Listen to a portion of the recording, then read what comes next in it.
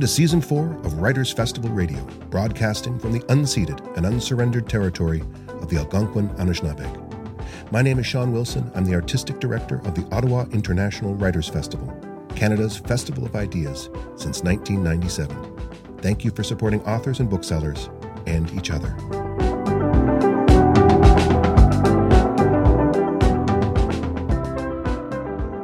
Hello, this is Stephen Brockwell. I'm here on behalf of the Ottawa International Writers Festival with the poet and writer Stuart Ross. We're going to be talking about his new book, The Book of Grief and Hamburgers, which has just come out from ECW Press.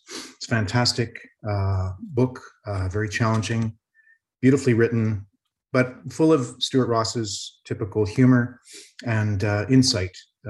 So we're going to work through his thoughts on how he came to write it and the challenges of that. Before I do that, I'd like to acknowledge that we're, living in a place that other people lived in generations before we came here, and that to a large extent we've appropriated land without any kind of compensation, sort of enforced treaties that were not necessarily legal at the time. And that we are, living in an Indigenous place that is still really unceded territory that we should be mindful of in our daily actions. So with that, Stuart, I think I discussed this with you a little bit before we got started. We're going to go backwards a little bit through the book. Okay. One of the most stirring moments in it was the idea of the one little line is, "I touched the dying," which I personally remember doing as well with my mom and dad and my dog even. And I thought you did that so beautifully. And I know it's a sort of intense, deeply moving part to start with, but I think it's a great place to start. I wonder if you might read that. Yeah, sure I will. When my mother was in the hospital, doped up on morphine, a nurse came into the room to give her an injection. She gave her the injection in her thigh. She pushed a piece of cotton batting against the injection site and asked me if I could hold it there for a few minutes so she could look after other patients. I held 2 fingers against the cotton batting on my mother's bare thigh. I was touching my mother's bare thigh. I had never touched my mother like that before. She wasn't awake and she wasn't asleep. I feared being caught. On the television, a claymation penguin glided across the icy tundra. My mother would die a few days later, never waking from a coma she fell into, or that was induced during surgery. When my father was in the hospital, the night before he died, I stood by his bed. He was doped up on morphine. He told me his legs, his arms, his shoulders felt numb. I reached behind his head and massaged his shoulders. I stroked his arms. I pulled the bed covers aside and kneaded his calves. I tried to get the blood to circulate in his legs. I didn't know that he would die the next day, that the next morning he would be in a coma. I was massaging my father's calves. He was awake but doped up. I had never touched my father like that before. My memory is that he was grateful. On this, the last full day of his life, he and I had a kind of contact we had never had before. I touched the dying. That sounds like the title of a Cornell Woolrich novel, or maybe Charles Willeford. Charles Willeford wrote a novel called New Hope for the Dead. He was a lot more optimistic than I am. Thank you, Stuart. One thing I remember about that experience, and when I read this, what occurred to me was that there is one time in our lives when we touch our parents in that way, and it's when we're babies. And I just thought that was the memory it evoked in me, and in our society, I think. You bring this up earlier in the book too. Touch is a sort of almost dangerous thing between people who are not intimate, if you know what I'm saying. So you mentioned earlier if I'm not mistaken, about kissing. You know, there's certain male friends of yours that you're really close to that you hug and kiss, you know? Right. Yeah. Do you think Yeah. they're related in any way, like that sort of the sensibility behind that sort of timorous touching that you were doing with your dad, for example? And that's something I've never actually thought made a connection between those two things. A kind of touching that isn't sort of part of my daily life, isn't part of what I see as the relationship that I might have with the person. And the idea of touching my mother's thigh or my dad's calves is something that really in my whole life had never occurred to me, that could happen, might happen, would need to happen.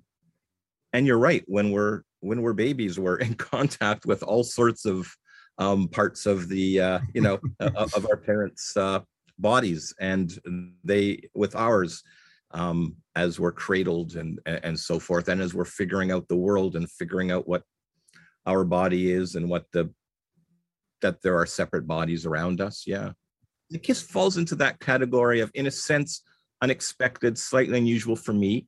right. But it's a very, very different thing to touch somebody who's dying, Yeah. to give them comfort in a way that or in a place that you didn't ever expect to touch them, Mm-hmm. and to express the specialness of a friendship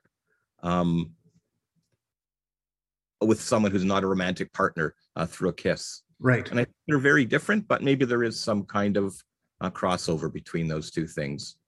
Like the crossover for me was sort of related to culture and just the way, you know, male, you know, gendered bodies, kind of like there's resistance to sort of public expressions of physical affection and just touching in general in our society, if it's not in the context of you know, more intimate relationships. You know what I mean? Like, at a certain point when you're a parent, you stop, you know, touching, you have hugs, but you know, like the physical distance gets greater. But I think that's in our culture. I don't think that's in every culture, you know, that kind of, I don't think in every culture there's that boundary of the body that is, you know, that makes us feel nervous or anxious about touching either the living or the dead in you know, kind of physical ways that are not intimate. You know what I'm saying? That's really what I was sort of trying to point out, I guess. Yeah. A little earlier, and this was striking. It's a tough one, you know, but I'd like to know more about it because it's like, you know, one of the shortest pages in the book. But it's, you know, about your brother Owen and your brother Barry. And just, you know, you were saying it was difficult to write those two lines on page 101 there. Yeah, well, I'll read the lines. What did Owen think about as he lay on the floor? What did Barry think about as he lay on the floor? Those two lines about my two brothers, my brother Owen, who was the middle brother, he died first about 20 years before Barry died. Barry died on June 2nd, 2020, near the beginning of the pandemic. They both died suddenly. They both basically collapsed onto the floor. My brother Barry in his kitchen and my brother Owen in his bedroom just outside the bathroom. The shower was still running in the bathroom. And I think it's partly that as I think more and more about my own mortality and think about mortality in general, I wonder what people think when they know these are the last moments of their life. And I guess there's all sorts of differences in both of these cases. These two men didn't know that was going to be the last moment of their life, though I suspect, at least in Barry's cases, he knew that it could be coming. Mm. But you were lying inert, unable to move. Do you think of anything? What do you think? And I have no conjecture. Right. Yeah. I wonder, and I contrast that with, Nelson Ball, dear friend, one of Canada's greatest poets, certainly one of Canada's greatest minimalist poets and nature poets, who I became very, very close to. And I was in the room in the hospital with him, along with his friends Catherine and Susan, when he received his medically assisted death. And what I wondered, and what I almost wanted to ask him, he said that we could come in for 15 minutes. We could have had a party for 3 hours. They said, you could bring in booze, drugs, you can do whatever you want. This guy's dying. We turn a blind eye, you can do whatever you want. But he just chose to have us in at 12:45 to 1 p.m. and before the procedure. And I woke up that morning and I thought, Nelson's waking up this morning. Presumably he slept, probably had a bit of a drugged out sleep. He wakes up knowing that this is going to be his very last day of a life that I guess he was about 78 years old. And a very full life, and a very thoughtful life, and a life full of meditation, intense interest in all sorts of things, intellectual and natural and human. And what did he think about when he woke up that morning? Was he worried? Was he scared? Was he at peace? Did he choose to think about his wife of 45 years, Barbara Crusoe, the artist who died a decade earlier? So I think what happens in these things is I put myself sort of almost into that person's position. And I think, what would I think if I was waking up and I knew this was going to be the last day of my life? And in fact, I was going to die in 3 hours and 12 minutes or whatever, in the case of Nelson, when he knew. And also, what about Barry and Owen as they lay there? If they had any consciousness for any period of time after they fell to the floor, what did they think? And I meditate on that a lot, and I don't know, of course, the answer. I'll never know the answer. Yeah. I'll only know my own answer when the time comes, I guess. Yeah, I mean, the part that I was interested in was what you said about it. It was tough to write, and that it was, you thought you had to, just put those two really simple lines down. There are things, and maybe that's one of the moments where the metaphorical hamburgers didn't come floating down from heaven to save me. I guess we'll talk about that a bit too. Yeah. But I felt that if I wrote those lines that I was very frightened to write, those two lines together, it would get me over something. It would allow me to overcome something or accept something, or just when I wrote the two lines and I realized those are the only two lines that will be on this page, that those two lines became something for me to meditate on, or maybe there was something so small that they were something I might be able to accept. I'm not really sure what I thought I wrote those lines, or what I think about them now. But you're right; those are very tough lines to look at and to also speak about. Yeah. Going further back, I know you've had really close relationships with a lot of writers. I mean, and one of them would be David McFadden as well. Yeah. And there's a beautiful, kind of just memoir of, David's last moments and his ashes and where they ended up, and on page 77. And I wonder if you might want to read that. Sure. Yeah, Dave, I'll just mention that Dave McFadden was incredibly pivotal to me as a writer, because I stumbled upon his books. It was either A Night in Dried Plums or On the Road Again, one of those books, I think, of the 70s. I stumbled upon it when I was a teenager, and I was playing hooky from my alternative school, which I guess it's an alternative school, so I wasn't really playing hooky. But I went down the road in Yonge Street, or up Yonge Street, went to the public library one afternoon, and I found one of these books on the shelf. I think it was A Night in Dried Plums. And I was intrigued by the ridiculous title, and I pulled it off the shelf, and I'd never heard of this guy, and I flipped it open. And this this writing. I mean, I'd read a lot of E.E. Cummings. I'd read a lot of Edgar Allan Poe. I'd read a lot of Stephen Crane, but I'd never read anyone who just sounded like you were sitting across from them in a room in big armchairs, and he was just telling you a story. And it was magical. It was strange. It was hilarious. And maybe it was about death or murder or jealousy or racism, something very serious, but it was conversational and it had humor in it. And that was probably the most pivotal thing for me as a very young writer. And I met David in my early 20s when he moved to Toronto from Hamilton and got to know him a little bit.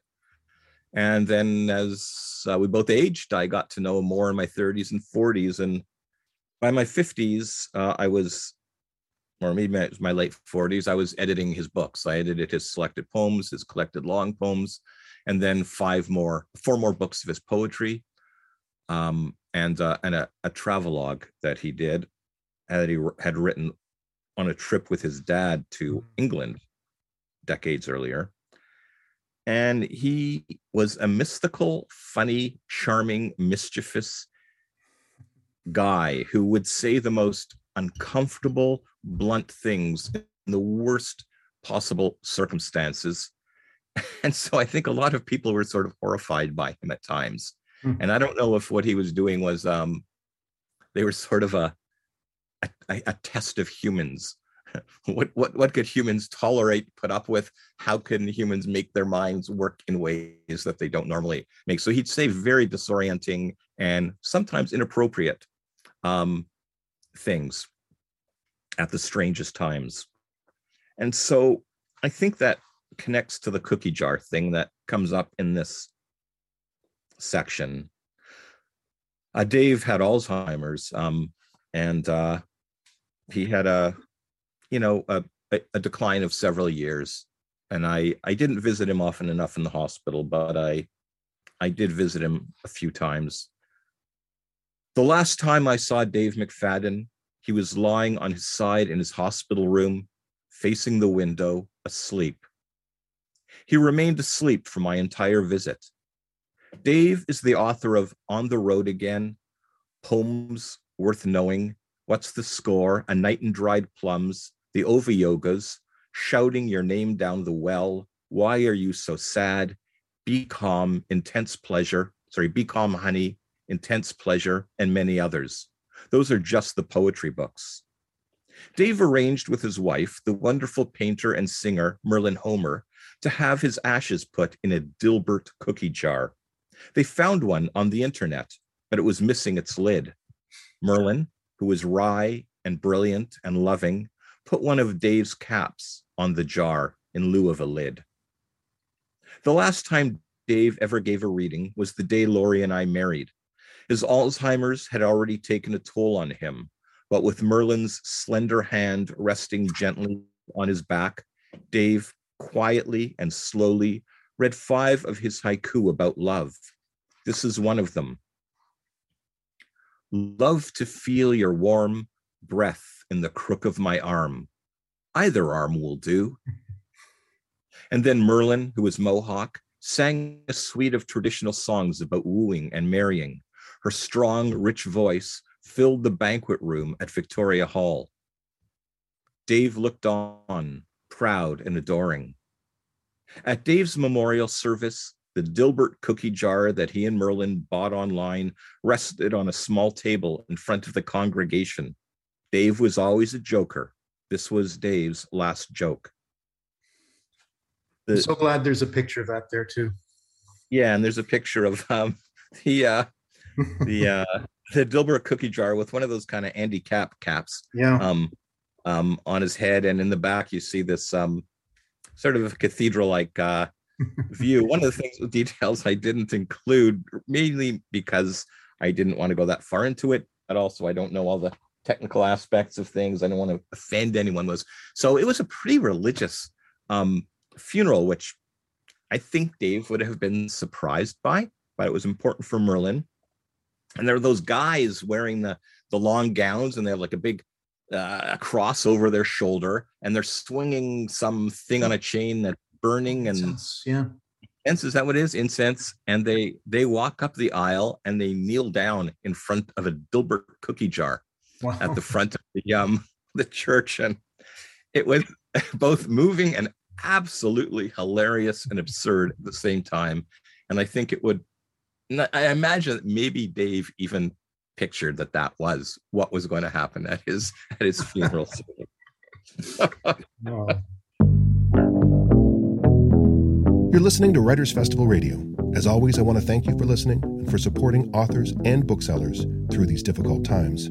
Our official bookseller is Perfect Books on Elgin Street, and wherever you are right now, there's an independent bookseller nearby who would be more than happy to sell you some great books. If you enjoy the podcast or any of our virtual programming, please consider making a charitable donation. We can't do this without your support. And now, back to the conversation. It's stupid to search my poetry books for hamburgers, and you search other books for hamburgers, and you find that some books about death and grieving have burgers, but not hamburgers, and these kinds of things.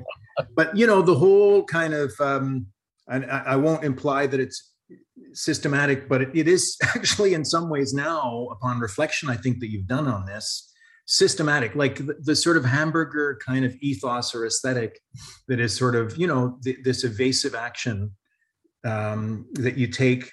And, you say in the book that you don't use metaphors, and then you sort of call it a metaphorical hamburger, right, in a way. So the hamburger, tell me about the hamburger. So the hamburger, I find hamburgers funny for some reason. I find the word hamburger funny, and I find putting a hamburger in something as profound and sublime as a poem to be a funny thing. And I found that in my teens and into my 20s, hamburgers, cheeseburgers, banquet burgers would show up in my poems. And a then friend of mine, a very, very close friend, a poet who's a very renowned Canadian poet now, said to me, every time you are writing something serious, you're getting towards something serious, you throw a hamburger in because you want to avoid the serious thing. I don't know that I agreed with him, but it always stuck with me. And then I saw things like, I realized that in the ends of poems, I would throw in Frank Sinatra or onion rings or Bic disposable razors.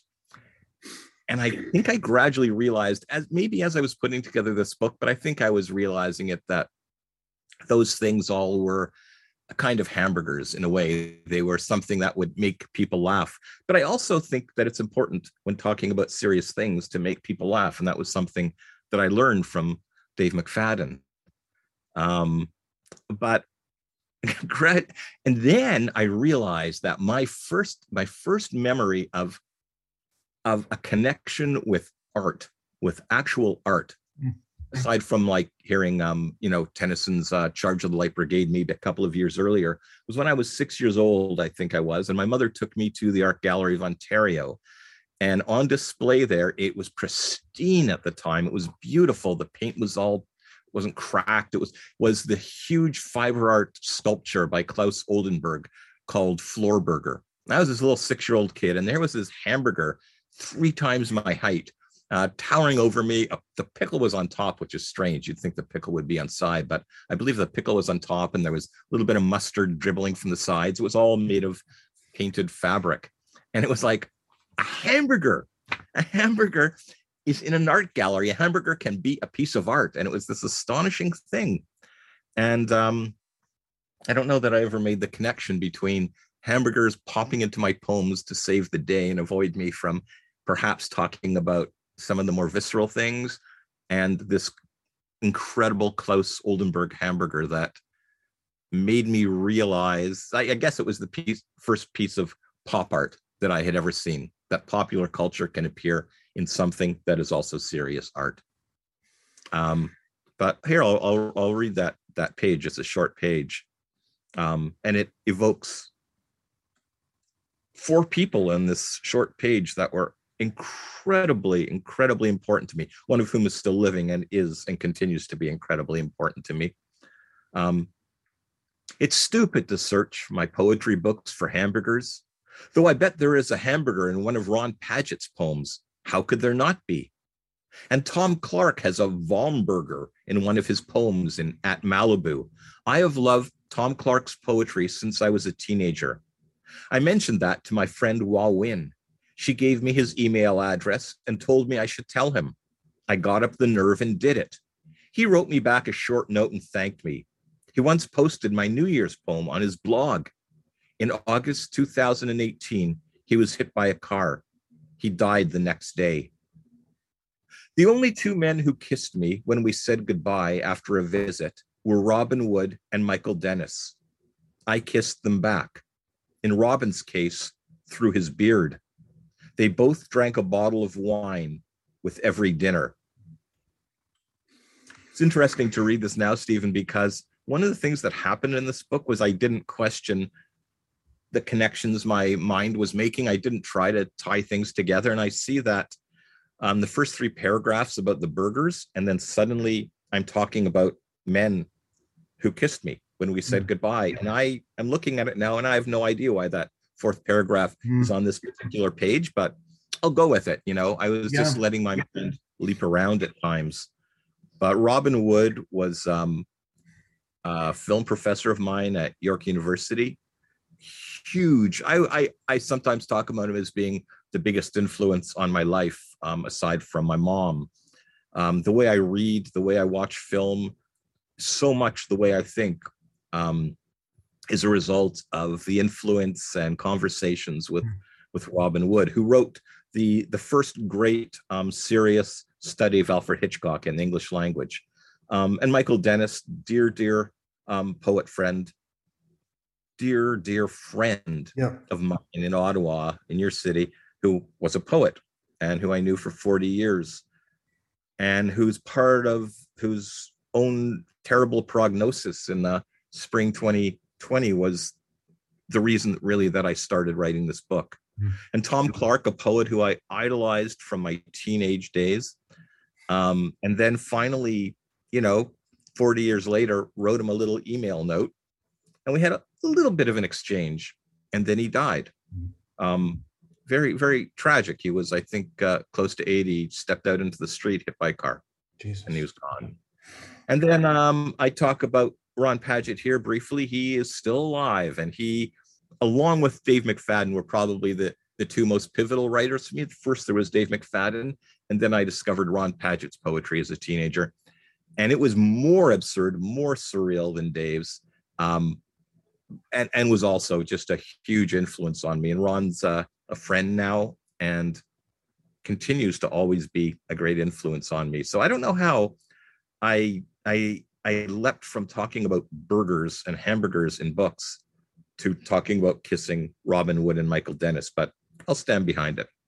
Well, yeah, I think though, it's interesting because, often you end a poem with a hamburger, right?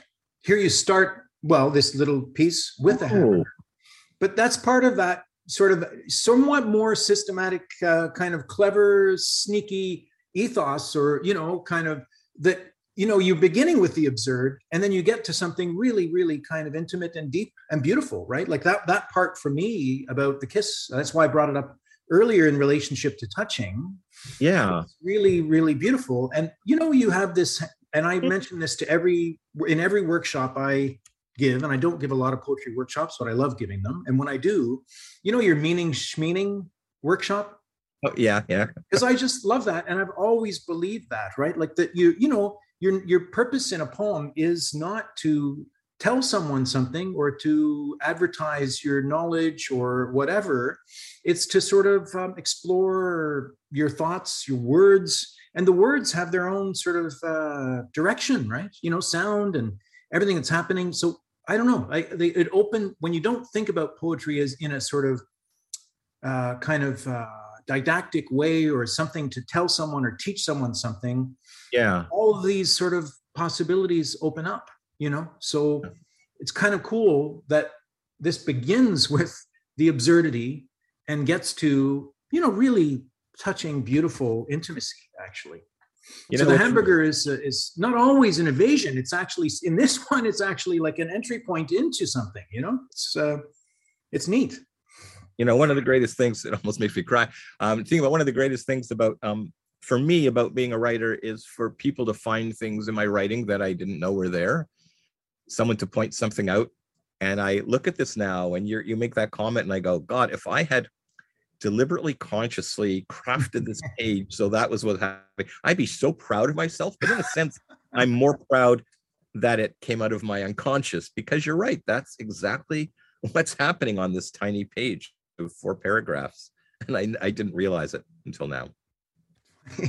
Yeah, well, it's what happens when you sort of open yourself up to sort of not being too serious. I think, you get ultra serious. Wow. Yeah. So anyway, that's I love that page, and I loved Michael Dennis. One of my biggest regrets. I have difficulty, just sort of following up with friends. I kind of grew up an only child, and I've got some weird background stuff that just makes relationships tough for me sometimes. Okay. And Michael was one of those people that I would spend kind of one afternoon per year kind of in his office, just exchanging stories, looking at his books, reading stuff, talking about other poets. And another thing I did, which I didn't do for almost any other writer, was every time I had a book ready to go, and you've probably seen this, I make little mock-ups of it as like just cut the paper and align it and everything like that. Right. Yeah. So he had, I think 3, like the last 3 books that I had done, he had a little, like in his library somewhere, there's a hand stapled, because for some reason, he liked my work a lot, and he was very, very generous with me. And, I just regret so much not spending more time with him. Like I look at my, your Facebook Messenger conversations, right? Yeah. And, they're still there. For the last time I checked, I'm off Facebook, but, and there's like hundreds and hundreds and hundreds of these interactions with him over the 10 or 11 or 12 years I've been on Facebook, I guess. And, I didn't spend enough time with him in his presence. You know what I mean? Like in his kitchen, that beautiful kitchen, that little table. Yeah. Right? I just, I don't know what it is, but anyway, just a regret, and I know how close you folks were, and like your collaborative poems, which, you mentioned them here a little bit, but, that was the 70 Kippers. That was just a beautiful kind of tribute to the relationship the two of you had. Anyway, he was a beautiful, beautiful writer. Beautiful writer, like just the way he, in a way, he had absurd things once in a blue moon, but for the most part, it was just direct, total truth telling, open with himself, observant of other people, but, never concerned. His craft was in the simplicity and the kind of directness, not in some sort of, flowery kind of, it was not it was never a show off in his poems. They were just direct. Absolutely. I mean, he was really influenced by Alberti and also by Charles Bukowski. And maybe a lot of people compare his poems to Charles Bukowski, but one of the things that doesn't happen in Michael's poetry is his poetry was not about self-mythologizing. Right. Which I think Alberti's was all about, the swaggering, womanizing, self-mythologizing asshole, which he took such pride in being. And I think Michael, in a sense, maybe he was a bit like Nelson Ball. Nelson Ball wrote poems, he tried to write the most objective poems to observe nature and things around him. And in a sense, I think Michael was trying in all those hundreds or maybe thousands of poems he wrote to just communicate was what he was observing, though he got a bit more judgmental at times, and that was in life and in his poetry. And I should mention on the topic of Michael, I mean, for one thing, I do want to say is that I spend a lot of time with Michael. I was so lucky to spend a lot of time with Michael.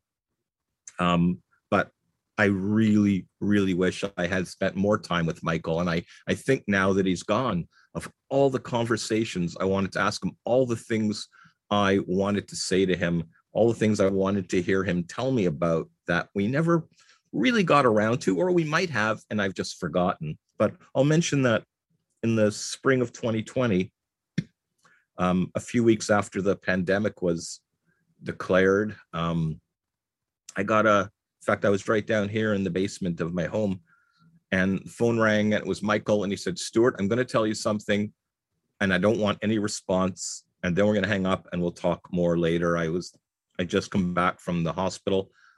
I have pancreatic liver cancer, and I have maybe 6 to 9 months to live. And I just said, "I love you." And that was the whole conversation, the shortest conversation Michael and I ever had. But it was important for him to tell me, and I was really honored by that. And so over the next months, in addition to trying to help achieve some things for Michael and for the rest of us, really, like making sure his last book, Low Center of Gravity, his last solo book of poetry, got through Anvil Press while he could still hold a copy, and then deciding to publish 70 Kippers, the collaborative poems we had written over several years, absurd collaborative poems that, like you say, I really see as a testament to a friendship and a love, and make sure that he got to hold that and help Dag T. Stromsvag, the Norwegian poet who had translated dozens of Michael's poems and really admired his work, help him publish this bilingual short selected poems, Japanese Ghosts and Taxis, published in Trondheim, Norway. And Michael got to hold that book. But around September, I knew that Michael wouldn't be around that much longer. And my brother had died on June the 2nd. And that was a huge blow. And my brother's death, Michael's impending end, I was just trying to figure out a way to get through this. And I never normally have written for catharsis or therapy or to get my emotions out. Yeah. I hate the idea of I'm writing to get my emotions out. Who the fuck cares about your emotions? But as an act of, I was going to say self-preservation, but it wasn't that. An act of coping, I decided I would write this book. I had just reread a couple of books by the American writer Amy Fusselman, essayist and memoirist, very experimental, very amazing writer. And the structure of her books suddenly suggested to me the way I could write about this stuff. And I don't know how the hamburgers got into it, but I immediately wrote the title, The Book of Grief and Hamburgers, maybe as I was already preparing to evade everything I was going to talk about. And in September, I started writing, and I wrote and wrote. And it's not a long book. It's only about 100 pages, but I was determined to write the book while Michael was still alive, so that Michael is a living person in the book. It wasn't a memories of Michael. And I did finish the book a few days before Michael died. And I never showed him the book, but I told him that the book, I showed him a manuscript page which said "For Michael Dennis," which did turn into "In Memory of Michael Dennis" when the book came out, but with a little epigraph by him underneath it, which is something he said to me it was either our last or our second last conversation over the phone while he was dying. He said, "We are the lucky men." And I got to show him that page, and I think he was moved by it as much as he could care about it at a time like that. But I was glad to have shown him that, but I didn't really want him. I was sort of glad that he wouldn't read the book, to be honest. Right. To be honest. Yeah. I miss him like you do, nowhere near to the degree you would, but he was just incredible presence in Ottawa, but also, his blog where he reviewed how many, like 1,000 or more books of poetry with just such an open, warm attitude, and gave a little bit of light to so many people who, often, books don't get reviews, poetry books, but he gave them, really insightful, thoughtful, warm regard. He just loved poetry so much, and he loved everything. He was really so open. Well, it's interesting, right? Because he could be a grumpy guy.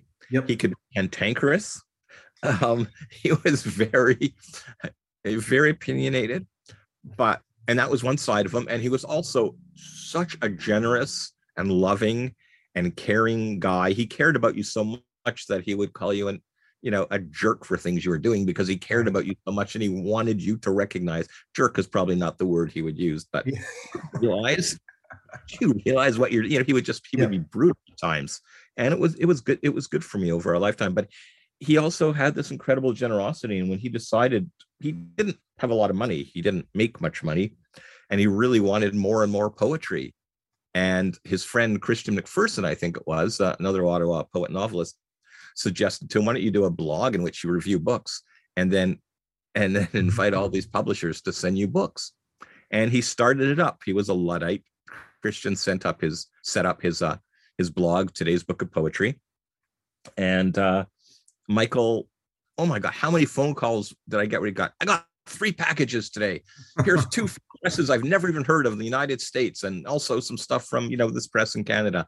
And days that he didn't get any package, shitty day, no packages in the mail. But he went through all the books and he got thousands and thousands of books over the 8 years he did his blog. And he only wrote about books that he really liked. And I remember debating this with him. I said, wouldn't you have more credibility if you, were critical of some of the books or wrote about some of the books that you thought were pieces of crap and why they're pieces of crap? And he said, there's only so much space for poetry. There's only so much time for me to write. Why do I want to waste my time on things that I don't like? Maybe other people will like them. I just want to write about what I like and what I'm excited about other people reading as well. And so every 2 days or 2 to 3 days for 8 years, he wrote, he didn't call them reviews. He called them appreciations, or he just called them blogs, about books that he loved. And it was challenging for him because how many different ways can you say, I love this book? And sometimes he found that a struggle, and sometimes he came up with the most fresh way of saying it. It was amazing. And it was such an act of generosity, but at the same time, it was a way that he who could not afford a lot of poetry books could build a huge book library. Yeah. I'll just talk about, my experience with something like that for a moment. Just Peter Van Toren passed away, last year as well. And it's another one of those things where a lot of people, because he was, very difficult person for a lot of people. He was, like you said, cantankerous, but I mean, he could be very aggressively cantankerous and nonlinear and really seem incoherent at times. But I knew him from, my first class at CEGEP was a class with him. And I remember him shuffling down the hall. All you could hear is these shuffling steps.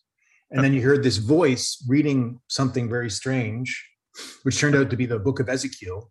He walked into the class. He sat down. He read the entire Book of Ezekiel, slammed it shut, said, "Now that's fucking poetry," and shuffled right back out. That was it. That was That's amazing. About 80% of the class was totally appalled and probably complained, and a lot of people complained about him. But I was just absolutely riveted. And, James Hawes, another, poet that and who is a really dear friend of Peter's and was with him very often until the end. I got to see Peter, at least once, as he was in very, very rapidly declining health. But I mean, I had these beautiful conversations with him, that were just, he could be so kind and gentle and caring. And I just really cherish that, that relationship. So I have some idea of, how the kind of closeness that you had with Michael. It's a privilege really to have that kind of thing, even once in your life, I think, actually, I have to say. I guess maybe most of us have gone through this, not recently for you in a sense, but the death of a pet is a shockingly persistent thing. I lost my dog about 16 years, Nico, just around New Year's. And you lost Lily, who, there's that beautiful image at the back that you talk about. you know. Yeah. And just maybe reflect on that a little bit, just to sort of this sort of, you know, how Lily was sort of involved in this as well. Yeah, I think Lily doesn't come up till the end of the book. I can't remember if she comes up. So Lily was a little dog that Laurie and I adopted from a rescue in Cornwall in 2010, and she died a few years younger than her breed would usually die. She got lymphoma in spring 2018, I believe it was, and I adored that dog so much. I adored Lily. She adored us so much. And she got me out of the house. I live in this little town, Coburg, which I feel very mixed about living here. But she got me out there walking the streets every day, at least a couple of times a day. And she just lived for joy so much of the time. And it was a beautiful thing for a sad sack like me to be with this little creature who just it just had so much joy about things. But her last few months were pretty tough, and she was still, though, looking for joy and barking and guarding our house until the very end, even as she was as her body was sort of stopping functioning properly bit by bit. And I'm glad when we finally took her to that last visit to the vet, we didn't wait too long. And we took her for a little picnic that day. And we gave her actual sausage, which she was like, what the hell are you doing with sausage? This is amazing. And then some guy and his son went walking by in a path near where we were sitting in this park. And Lily ran so fast, she'd become very heavy at this point because of the medication she was on. And she went whipping after this man and his son, barking to protect us. And then we took her to the vet. And it was like she knew. We sat out in the backyard at the vet. I said, we don't want to go in because she hates going in here. And they said, well, we'll set you up in the backyard on a blanket. And Laurie sat down and Lily crawled into Laurie's lap and lay there after running around a bit in the backyard behind the vet. And then soon there was no more Lily, at least not a corporeal version of Lily. And it was so powerful. The loss of Lily was so difficult and powerful. I felt this is worse than the death of my mother, of my father, of the brother who had died by this point. This is the worst death that I've experienced, the worst loss, I should say, that I've experienced. And I think about my mom, especially, pretty much every day. I think about my dad so much, about Owen and Barry. When I walk out the door to just go walk down the street or walk anywhere in Coburg, I always think I wish that Lily was on a leash and tugging on the leash that I was holding. And I just miss her so much. And I don't know if part of it is that, does a dog understand what's happening to them? Does Lily know that this is her last day? Does Lily know that these are her last days? Or does she just know that something different is happening with her physically and she just tries to adapt to it? But there's something about that innocence of a little pooch or a big pooch like your beautiful, beautiful Nico. Sort of moving towards the end, and maybe it's a blessing that perhaps they don't think of death. They don't know the concept of death. Who knows? No, I mean, I couldn't believe the grief that I felt when Nico died. I mean, I really couldn't believe it. Like you said, I mean, just I don't know why. I don't know why it is as deep as it is, and as I haven't been able to get rid of his bed. Yeah, I did notice it's just very strange. I don't.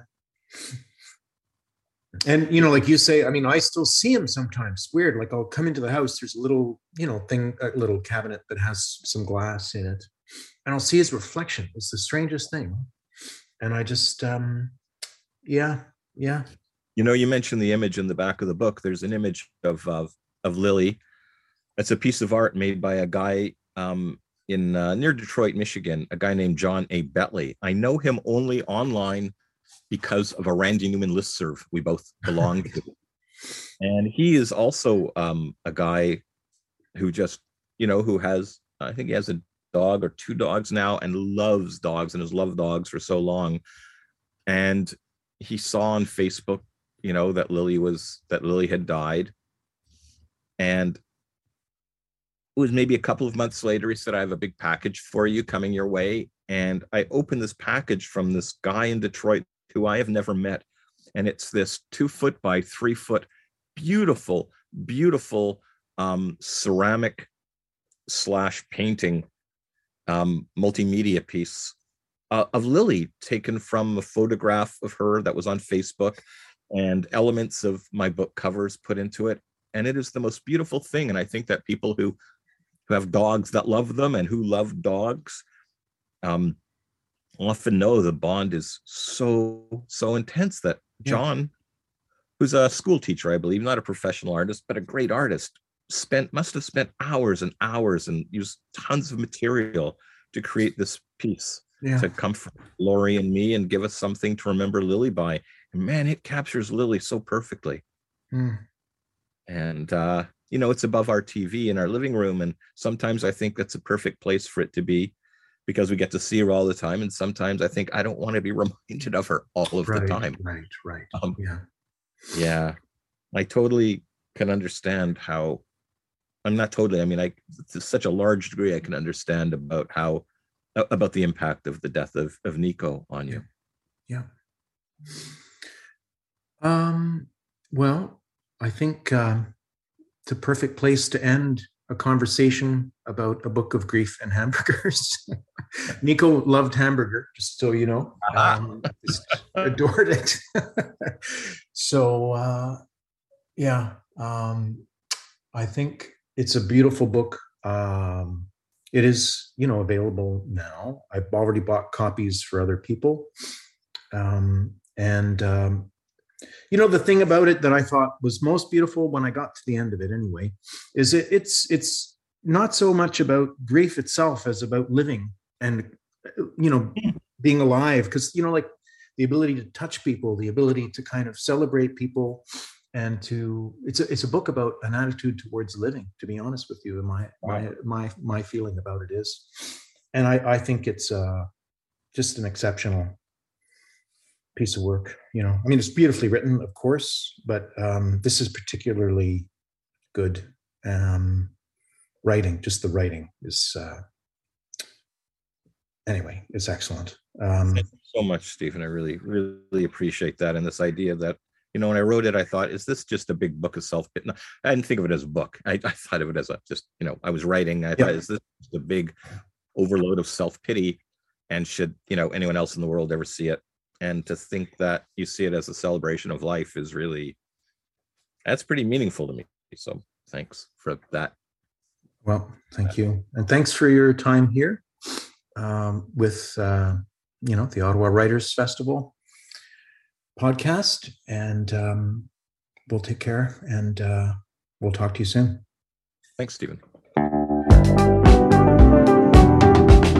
That was Stephen Brockwell in conversation with Stuart Ross about the Book of Grief and Hamburgers. It's a beautiful book, and I'm grateful to have read it. Thanks to all our patrons, volunteers, and donors. And thanks to the Government of Canada, the Government of Ontario, the City of Ottawa, the Ontario Arts Council, the Canada Council for the Arts, Ottawa Public Library, Carleton University, and CBC for their ongoing support. This podcast is produced by Aaron Flynn, original music and sound engineering by Mike Dubé. Kira Harris is our program director, and I'm Sean Wilson. Thank you for listening.